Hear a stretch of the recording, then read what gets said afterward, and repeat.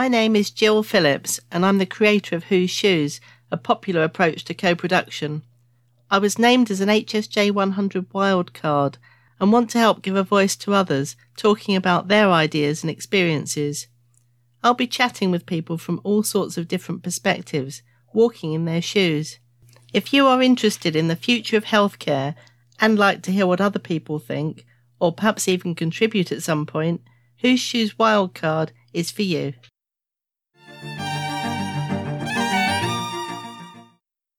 In the last podcast, I spoke to Rachel Tomlinson, a head teacher, talking about the kind and inclusive approach that she uses at her primary school in Lancashire. Already it's proving to be one of the most popular episodes. I met Rachel through Yvonne Newbold. Rachel was a speaker at the Newbold Hope Conference. Well, today I have the privilege of talking to one of the parents who also spoke at this amazing event. Janina Vigers spoke from the heart about her experience of parenthood and what she's learnt through this supportive community brought together by Yvonne Newbold. As I chatted to Janina and got to know her a little better, I found that we both share a love of storytelling and much more. I thought she would make an amazing podcast guest. So let's find out more. Welcome, Janina. Thank you so much for joining me today. Can you tell me a little bit more about yourself and what's important to you? Hello, Jill. Yes, of course. Thank you so much for having me on the podcast. It's a massive honour considering everyone else that you've had on. To be amongst all of those names is really humbling. Thank you. So, my name is Janina Vigers. I'm a professional storyteller, playmaker, and general mucker abouter. So I work with children and young people primarily between the ages of about 3 and 11 years old. Although if we are being truthful, I believe there's a child within every single adult. It just gets hidden under layers and layers of routine and responsibility. And so I speak to the child within grown-ups too. I work with children and young people in schools and across educational settings, but I also run birthday parties and I perform at corporate events and I perform at festivals as well, like Cambridge Folk Festival and Glastonbury. I'm one of the Glastonbury storytellers in the kids field. The things that are important to me are inclusion. I believe that everybody, no matter who you are, where you've come from, everybody deserves the right to play, and everyone deserves the right to be heard and has a deep need to be included and to feel welcome at the table of play. And I include storytelling within play and not the other way around, because the way that I do my storytelling, the way that I work, it's very playful, it's very inclusive. It's not a spectator sport. It's very active and not passive at all. That's an incredible start, because in terms of Whose Shoes and storytelling, obviously the big part of my work is around people telling their lived experience stories, serious stories, but we use play and we use fun and we use playfulness like throughout our work. And I don't know whether you've seen the lemons on Twitter. I have. And people say, what are the lemons? You know, why lemons? Where do they come from? And probably it's more interesting to have them as a bit of intrigue rather than the exact where the lemons came from. So I started with Whose Shoes back in 2008, and it was a board game. It looked like a board game. It's a tool. It's a facilitation tool. It's a co-production tool, but it is, like it or not, a game with little shoes and a dice. And then in 2009, along came the recession, and literally people were saying to me, oh, well, you'll get nowhere if you call it a board game. You need to call it a learning development facilitation tool with lots and lots of management speak. And I never went there. And I've done Stellar Stories. I don't know if you've come across any of my Stellar Stories. And using fun, we've got the fundamentals of building a change platform with lemons. And it literally starts with children have fun. Why is it that we can't have fun as adults? What is it that knocks that out of people? So we are so on the same page, Janina. Oh, fantastic. Do you know, and that's been one of my most recent thoughts, is how can I help grown-ups include play more in their lives, in their day-to-day? lives just in the mundanity of it all, because you're never going to make time for something as silly and frivolous as play, because there's no value in it. It doesn't make any money. It doesn't get your house cleaner any quicker. It doesn't get the Ocado order done any quicker. But it's so vital for our well-being that I honestly, genuinely believe that there needs to be space for play within adults' lives more. And I think the people that actively work to include that live more fulfilled and happier lives. And I think at our workshop, I see some people perhaps didn't realise it was a board game, and you can see a mixed reaction sometimes. And then, I mean, I know the very first session I did, and there was a really senior guy, and he started arguing about whether he got an extra turn if he threw a 6. And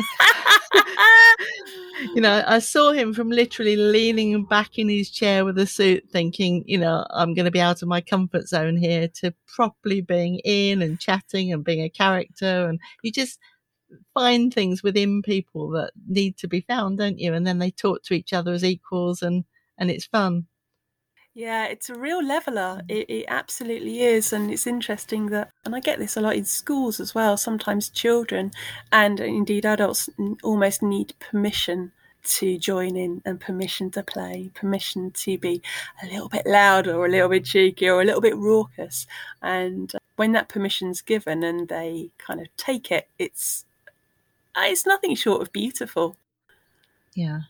And I think, as with my work, if you're trying to do something serious alongside it, so games in adult learning or co-production or whatever, then when they come and they play together, and then you create that atmosphere of being equals and actually we're all just people together, then it's a bit of magic. I think you've said that you unlock something, and then that's where the real conversations come, because people trust each other and feel at ease together.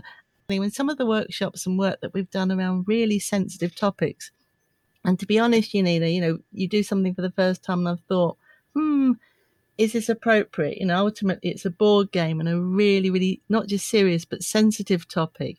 And it just gives me so much joy when I hear laughter in that room, because those people with difficulties or whatever it might be, we're all human beings together, and the lightness that comes from laughing together. And you mentioned something really exciting as we were starting. That word laughter reminded me. So what's going on for you?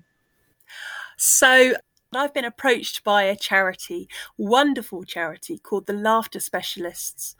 And they are a team of clowns, play specialists who do an awful lot of work in hospitals and healthcare settings. And they work to spread joy and laughter and silliness and fun amongst children who are in awful situations that we as adults would never want or dream to be in. And for children, when they are receiving medical treatment, play is often way down the agenda. Obviously, their health has got to come first.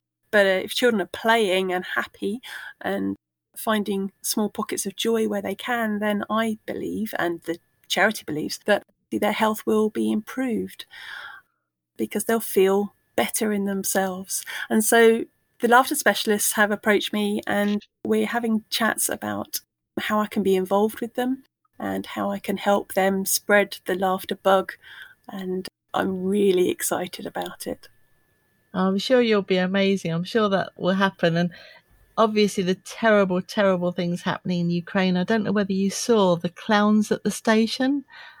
So exactly what you're saying, you know, these families, and the mum can't imagine it, with one bag packed for the family and on her own, and perhaps with a couple of children with her, and they come across a clown, and the children and the mum are laughing. You know, for that moment, everything else is forgotten, because laughter is just so deep, isn't it? And so good for you. Oh, beautiful. Just incredible to see. So there's some nice video clips that I've seen. Coincidentally, tonight, actually, so I love the way threads are being woven, if you like, through the podcast series. So talking to Rachel Tomlinson last week, I mentioned Bob Claber and his kindness sessions. There's one tonight, so by the time this podcast goes out, it will sadly have past, but not for you, Janina, if you were interested. They've got a laughter specialist talking tonight as their main speaker. I don't know any more about that. I've just seen it. I love Bob's sessions, and I've seen 6:00 tonight, so I could send you the link to that. Yes, please. Yes, please. I will be there. Oh, fabulous. And I think you'd love that whole community, and that's why I mentioned it with Rachel. Just as Rachel in her school is using kindness to reach the children and the adults, these kindness sessions, they're international sessions. They're pulling in the most amazing group of people who've got that in common, that they actually think that kindness in healthcare or in life or whatever it is the way forward. That's so wonderful. And I love your analogy about threads being woven, because I think we've got enough weavings here on our warp and weft to make a coat. Because something I don't think I've mentioned to you before is that a little personal side project that I started when I was a new mummy is a little project I call Relentless Kindness. And it's where I have lots of tiny little 2.5 inch by 2.5 inch cards.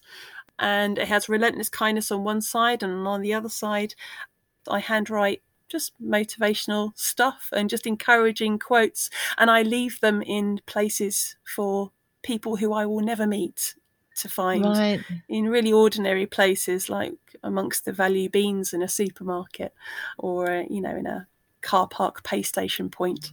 And I've been doing that on and off for about 7 years now. Really? And, yeah. And it's just a wonderful thing that's brought a lot of joy to my life. And and we've got a lovely little Facebook community around that as well, about 300 people now. It's lovely. So local to me, I'm big fans of, and I'm not sure if they've had a mention yet on the podcast series. They certainly deserve to. So Grapevine Coventry, and I don't know quite what they're doing at the moment. I'm a little bit out of touch. Some of these things obviously haven't happened in the same way the last couple of years, but I've walked round the park in Coventry with them as a group, and we've had little like random acts of kindness and little cards to give to people, and some of the children giving, not just the children and the adults, and you see people react, and there might be this is a bit weird initial reaction because you're actually going up and giving, and then they see what it is, and it's been like a little lavender sprig with a nice butterfly painted on it, or just little things like crafty things that someone's obviously gone to a little bit of time and effort to make for them. And you see people smile and then perhaps have a little conversation, and perhaps it just lightens everybody's day, and it's just lovely. Oh, that's so sweet. And also there's science behind it. It's not just a lovely, woolly, slightly hippie thing to do. The acts of being mindfully kind to people obviously benefit the person that you're being kind to, whether you can see them or you know them or not. But also it does something good in you as well. I don't know what brain hormones it releases, what chemicals it releases, but I'm fairly certain that dopamine is released, which is a pleasure-seeking hormone or brain chemical. And doing kind and good things makes you feel good too. So it's backed by science, man. It's not just happiness. and to see little children doing that, to learn to actually have the pleasure of giving as well as receiving. For all of us, just like you're saying, there's more pleasure really, I think, in like giving a present and finding something that will just be spot on with that person. A little thing, a nonsense thing, you know. It's good fun. So I've realised that you're the second children's storyteller on the podcast series. So I don't know if you came across, it was an early episode, Rachel Wong.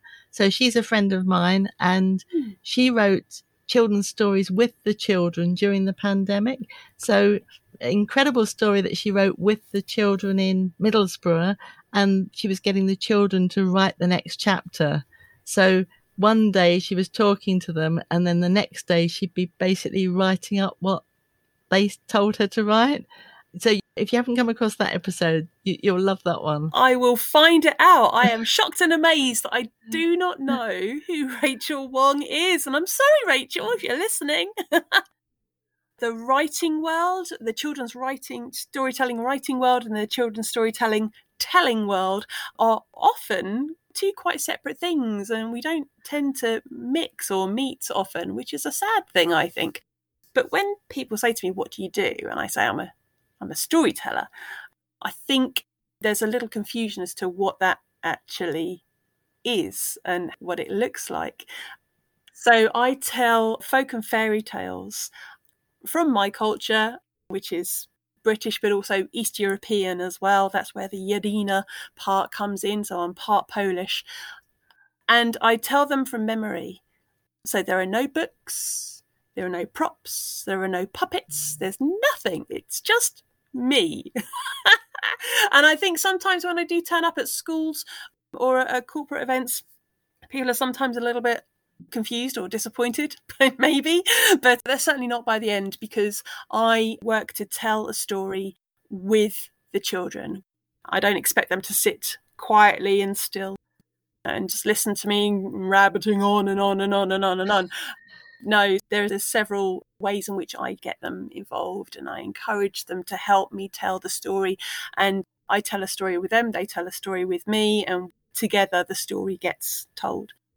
And I love that, because it means that I can have the same story that I might tell, I don't know, the magic porridge pot. I might tell that 5 days in a row in 5 different settings. And each time that story will be different. It won't be exactly the same every time, because there is that element of spontaneity that Rachel was obviously drawing out of the children with her work as well. And that's magical. And at the end of our sessions, at the end of our time together, I say, well, thank you so much. I always thank them. And I say, this is the story that I've told you, and that's the story that you can now tell someone else. Please take it. It's yours. This is my gift to you. Take it, run with it, go and give it to somebody else. And I encourage them to become storytellers too. I absolutely love it. Now, you must promise me, and if necessary, I could link you up. I'm so excited. I'm imagining this conversation between you and Rachel Wong, because you're so in tune with each other with that. And separately from that, Rachel's messaged me and told me about an event. I think it's on for the whole of April in Birmingham, and I'm hoping to go tomorrow. And it's Ukrainian storytellers, and incredible. I think some people that she knows in Birmingham, and helping them tell the story of their families in Ukraine at the moment. Wow. And through an art exhibition, photos, stories, and so on. I should know more about it, but I don't know more about it because I haven't been yet. Yeah. But the power of storytelling, I think it's given people, some students that came over, as I understand, and obviously separated from their families, desperately worried about what's happening at home. It's given people purpose to try and share some of that. It's really important, and it is really, really powerful medicine whenever you go through something just really enormously life-changing. You see it a lot in new mothers desperate to, they will tell their birth story. If they know that you're pregnant, they will tell you their birth story, even if you don't want to hear it. There's just that need to be heard. And what Rachel's involved with, I think, is just phenomenal. I've been lucky enough to be involved with an international group of storytellers called the World Storytelling Cafe online. Started at the beginning of the first lockdown. We came together, and storytellers are very well connected people. Obviously, we're peoply people. And so we collect other storytellers as we go along. We make good alliances and good friendships. So my good friend, John Rowe, who is a master storyteller and my mentor, helped set this up with the World Storytelling Cafe, which is an actual place in Morocco, because Moroccan storytelling is a very rich culture. And yeah, so we gathered lots of storytellers from absolutely all across the globe, and we come together. We're still doing it weekly over various sessions online through the World Storytelling Cafe website. And yeah, it's operated via Zoom, so you can hop in and come and join us live. And there is a digital hat where you can, if listeners feel so desired to, they can drop some digital notes and coins in the digital hat, and that gets shared out throughout the tellers that are telling on that particular day. But yeah, we did have a Ukrainian special where we managed to get hold of some Ukrainian tellers to share their stories as well, their folk and fairy tales, and that was just wonderful. Incredible. Really incredible. So now I want to go off and join the World Storytelling Cafe because it just sounds really good fun. And similarly, Bob Claber's sessions, the kindness sessions I mentioned, Great. A proper international audience, and people getting up in obviously Australia and New Zealand at 3-4 in the morning to join these sessions, because People are just so keen to come together and share. They are, yeah. The power of hearing a good story well told is wonderful. It's what I love. I'm a big radio listener. I'm a big radio fan. I listen to Radio 4 a lot. And if somebody is telling something or talking on a subject matter with knowledge and passion, it's absolutely fascinating. I listened to a 30-minute documentary a couple of years ago about dust on Radio 4. It was brilliant, absolutely fantastic, because it was told well and told with passion and told with knowledge. And like you said, if something is told with lightness and first-hand experience and from the heart, it's an incredibly powerful learning tool. And so just trying to bring this full circle before I go off on another tangent again, like I'm prone to doing. We're dangerous together. Oh, yeah. I know a previous podcast guest of yours who's put together the library of stories for NHS clinicians to access. I think is just a brilliant, brilliant, wonderful resource. And I think that the learning that could come from that will far exceed anything that you could learn on a formally qualified education course. Oh, yes. Miles Sibley and the work he's doing around patient experience library. I think that's who you mean. Yeah, that's the one.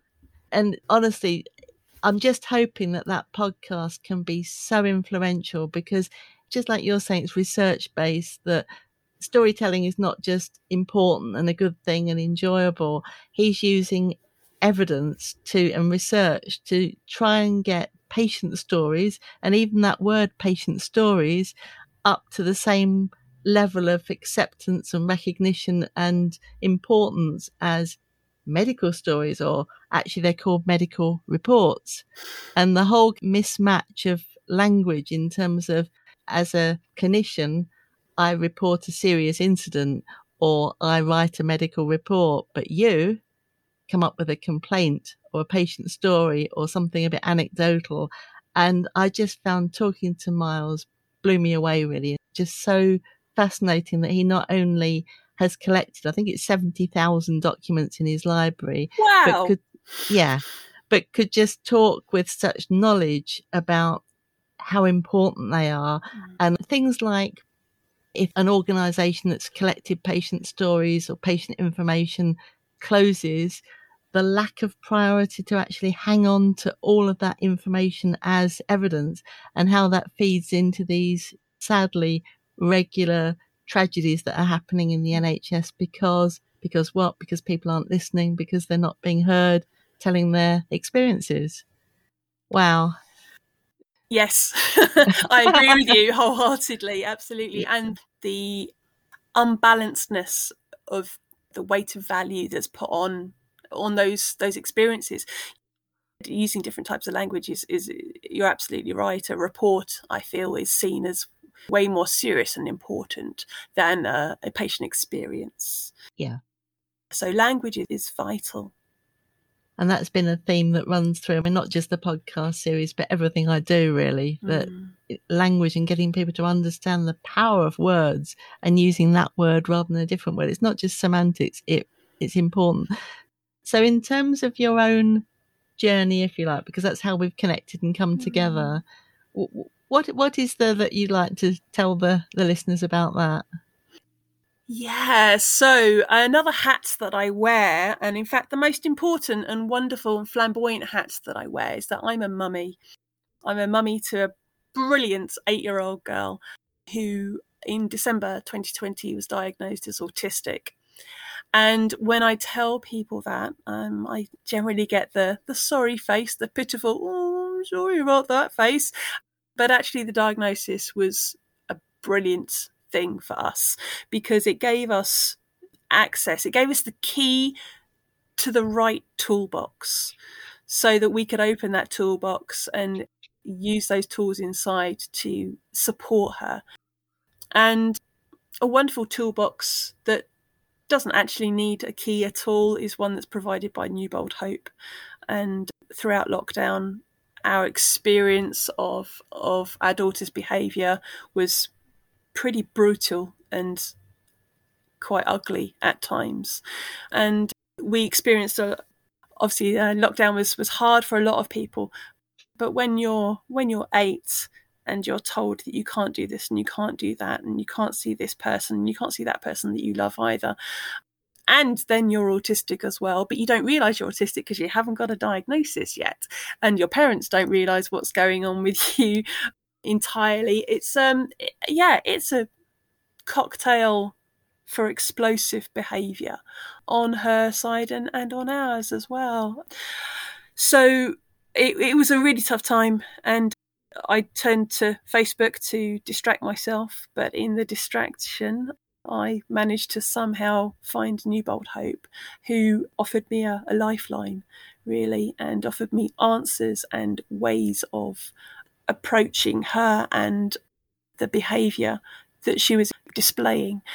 And it offered me a translation phrase book. You know, when you go on holiday and you pick up a phrase book of common phrases to use to help you through your holiday there in this foreign country. So Yvonne and her charity offered me a different way of looking at my daughter's behaviour.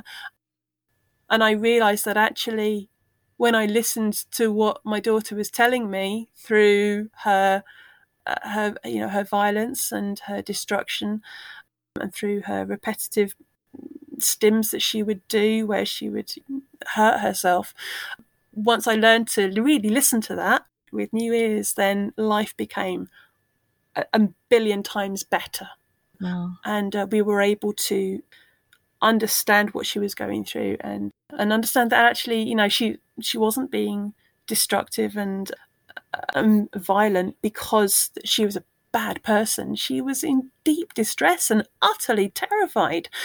And once I learned to listen to her language, things became a billion times better, and I was able to approach her with more compassion and more patience and more understanding, and also towards myself as well. And I could understand that actually I wasn't just a bad mum. I was a mum going through an incredibly difficult time, and so that's why I wasn't able to deal with my child in the pandemic and keep on top of my work life and keep on top of the house all at the same time, because it was flipping hard.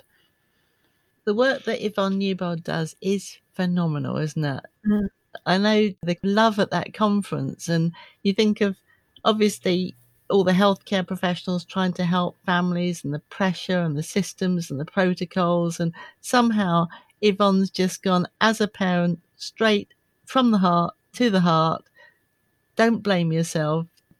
Aware of what that feels like and societal blame, and just stripping everything back to just humanity, really, and being kind to your child and yourself, but understanding, really deeply understanding. And then, I mean, you've used the word a billion times better. It's an incredible tribute, isn't it, to Yvonne? And people are saying that over and over and over. And she's like the most humble person I know, but we need to give that massive shout out to Yvonne Newbold and Newbold Hope. And she works so incredibly hard as well. I honestly don't know how she does it. She's just flabbergasted. I'm just absolutely floored. And the energy and the time that she puts into even things like replying to people on Facebook comments. And she doesn't have to, but she does. She does, yeah. It's just incredible. And not just a quick email, No. I think we've all got the same experience. And I know I've attended, because I'm a friend and because I'm interested in what she does and learning more and so on. I've attended one or two of her webinars, and she's replying at 3 a.m. to people, and she's promised to answer different questions, and she's not just answering them. Sometimes she's putting that time and effort in until it's done. Every single time. She's nothing if not consistent. So enough of that, because Yvonne will tell us off. Oh, she will, yes. We're putting her in the spotlight. That won't do. I think the other thing that really struck me from what you said, Janina, is this experience of all of us, but children during lockdown, those youngsters who are just learning about life and who've had a chance to, depending on exactly what age they are, that bit's being just stripped away. I think your daughter must have been at a particularly difficult age, do you think? I'm sure it's different for all age groups, but... Yeah, so at the beginning of lockdown, so she was 6. Yeah, and Year or two into school, yeah, friends, and absolutely, yeah. and yeah, just starting to form strong friendship bonds, and just all of that, everything was taken away, and we're unfortunate the fact that all of our family is flung far and wide, so we don't have parents or grandparents just up the road that we can just wander up and go and see Nanny for the afternoon. We don't have that, and so we felt particularly isolated. And then with her undiagnosed autism as well, it's that was incredibly lonely time. So I hope now that children do get the priority and the support that they need for whatever, whether it's mental health problems or just developmental, in terms of, when they say that lockdown dogs, a lot of people have obviously had dogs during lockdown, weren't able to go to any kind of training classes and weren't able to just meet other dogs in the park. So there's a very specific problem there. But what about the children, and what about where they happen to be in their development? And then it just came down like an axe, didn't it? Kind of cutting off all of that. Absolutely. And even if you had the local granny, and unless you were actually in a bubble, you weren't able to see local family either. No, which possibly was almost worse, I think, for those people, in that situation. At least I was able to say, well, Nanny and Granddad live 3 hours away, so we can't go and see them, sorry. Yeah, I've noticed that I run a lot of birthday parties as well. And now that we are allowed to go back and have birthday parties in village halls and things like that, I've noticed a change in children's behaviour. So they are generally a lot more raucous and a lot more rowdy, and I have to do a lot more crowd control and, okay, look, we're going to have a good time, and this is how we're going to have a good time. We're going to look after ourselves, we're going to look after each other. And I have to now make those boundaries very clear and set those expectations, because otherwise it can just get a little bit too crazy and people end up not having such a fun time. Yeah. But I've never had to do that before, and that's been a marked difference that I've noticed. Yeah. Fascinating perspective. It's interesting that people in these different roles are noticing things like that, isn't it? Because otherwise you wouldn't know. No, absolutely not. So, Janina, I found that absolutely fascinating. So many different and new aspects, bringing new ideas and concepts really into the podcast series. So I'm sure that a lot of podcast listeners will be thinking, well, who is this Janina Weigers, and where do I contact her, and how do I find out more? And obviously I can include a link or two in the program notes for the episode as well. What would you like to say? Oh, thank you so much. So I'm fairly certain I'm the only Janina Weigers in the world, if not in the UK. So if you want to find out more about my storytelling work, you can find me at www.janinaweigers.com. And the spelling of that, I'm sure, will be in the podcast title. That's right. Because it's spelt with a J and not with a Y, because I have awkward Polish spelling there. But also I'm on Facebook really actively, and Instagram as well, both at Janina Weigers Storytelling. I don't do Twitter. I should do, but I think we need you on Twitter. I just don't have the time at the moment. My goodness, I'd never be off my phone if I was on Twitter. Goodness me. I have been told that I come with a health warning, that you don't come near Jill without ending up on Twitter. So I could make that a personal challenge. Oh, goodness me. Sounds kind of inevitable, doesn't it?